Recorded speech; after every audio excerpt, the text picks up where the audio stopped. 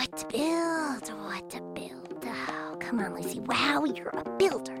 You're a maker.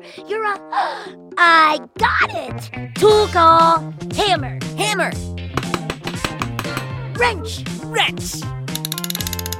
Drill. Great job, Kapow. Great job, Kapow. Oh, no, wait, that's me. Great job, Lucy. Wow. Oh, brother. Now all we have to do is turn this thing on.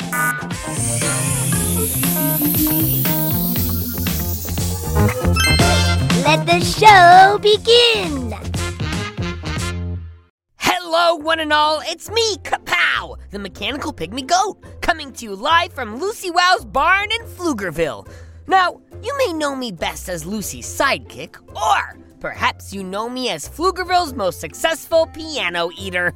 That's right! I can eat a baby grand piano faster than you can eat a baby back rib. But today, I won't be eating musical instruments. I'll be hosting this podcast about my favorite subject, invention. Now, you may be thinking, why does Kapow love invention so much? Well, my friends, I'll tell you why. I love invention because I was invented. That's right!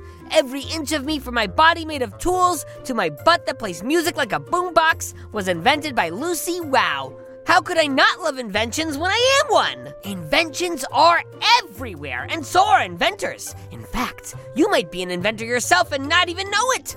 Anyone from anywhere can be an inventor. All it takes to get started is a little imagination, a lot of determination, and a cool mustache doesn't hurt. Which brings us to today's invention,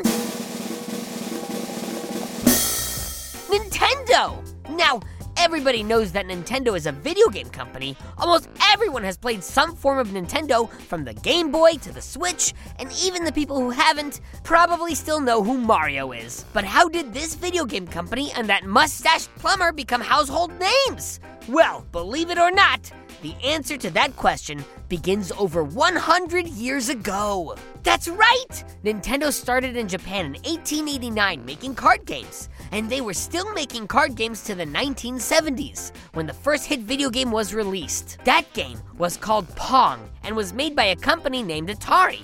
Pong was a basic game, where two straight lines moved up and down the sides of the screen, bouncing a circle back and forth. With today's modern games, it's hard to imagine anyone being impressed by a bouncing circle, but Pong changed the world. People could not get enough of it. Nintendo saw this and decided they would set the cards to the side and give video games a try.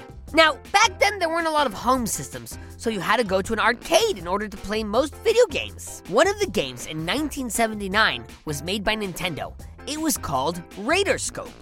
Radarscope was a huge success in Japan, but it failed in the US.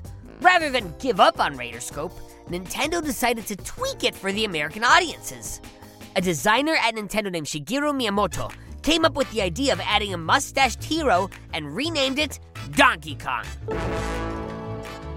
And my goat, what a difference a name and a mustache makes! This new version of the game was a giant hit, and soon Nintendo became Japan's leading arcade game developer, with Mario as its logo. In 1983, Nintendo decided to build a video game system for the home. It was called Nintendo Family Computer, commonly referred to as the Famicom. The system became very successful in Japan, but before it made it to the US, the video game industry hit a speed bump. You see, the target audience of video games was kids, and companies back then thought that kids couldn't tell the difference between good and bad. Because of this, companies didn't bother working very hard on the games they were releasing. Soon, arcades were filled with poorly made games that weren't fun to play. Well, it turns out those companies were wrong about you kids. As fast as the video game industry became popular, it became unpopular. The whole industry crashed in 1983, with arcades closing and American stores no longer selling video games. The kids had spoken. They wanted quality. So, Nintendo decided that they would give the kids just that. A new kind of system with a new kind of game that was better than anything anyone had ever seen before. The redesigned system was called the Nintendo Entertainment System, or in short, the NES. Before the NES, video games had always been played with joysticks, but Nintendo had designed a horizontal controller. No one had ever seen anything like it.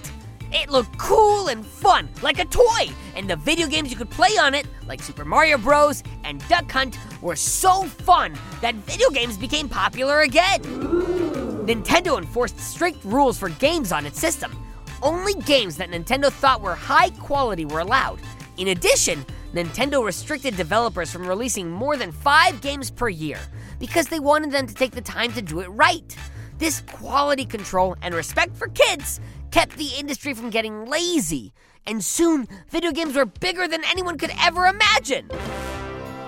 Since then, Nintendo has produced some of the most successful consoles in the video game industry, such as the Game Boy, the Super Nintendo, the Nintendo DS, the Wii, and the Switch. It has created numerous franchises, including Mario, Donkey Kong, The Legend of Zelda, Pokemon, Kirby, Animal Crossing, and Super Smash Bros. Nintendo is one of the biggest companies in the world, and if you ask me, it's all because people love a good mustache. Well, folks, you've come to the end of another Kapow's Power of Invention podcast. Come back tomorrow when I'll be covering more inventors and inventions. And while you're waiting, you do realize there are just a slew of shows that take place in Pflugerville, right? It's true! There's Bobby Wonder, who's trying to protect Pflugerville from Mighty Mila, and Lucy Wow over in the Big Red Barn, inventing all sorts of cool stuff with her mechanical pygmy goat Kapow.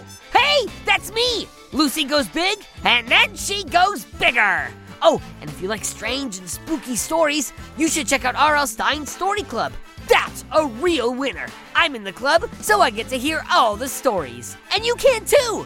Keep on the lights, folks! Just search for Bobby Wonder, Lucy Wow, or R.L. Stein's Story Club, wherever you get your podcasts, and you'll find your way. I get a lot of excitement as Lucy Wow's sidekick.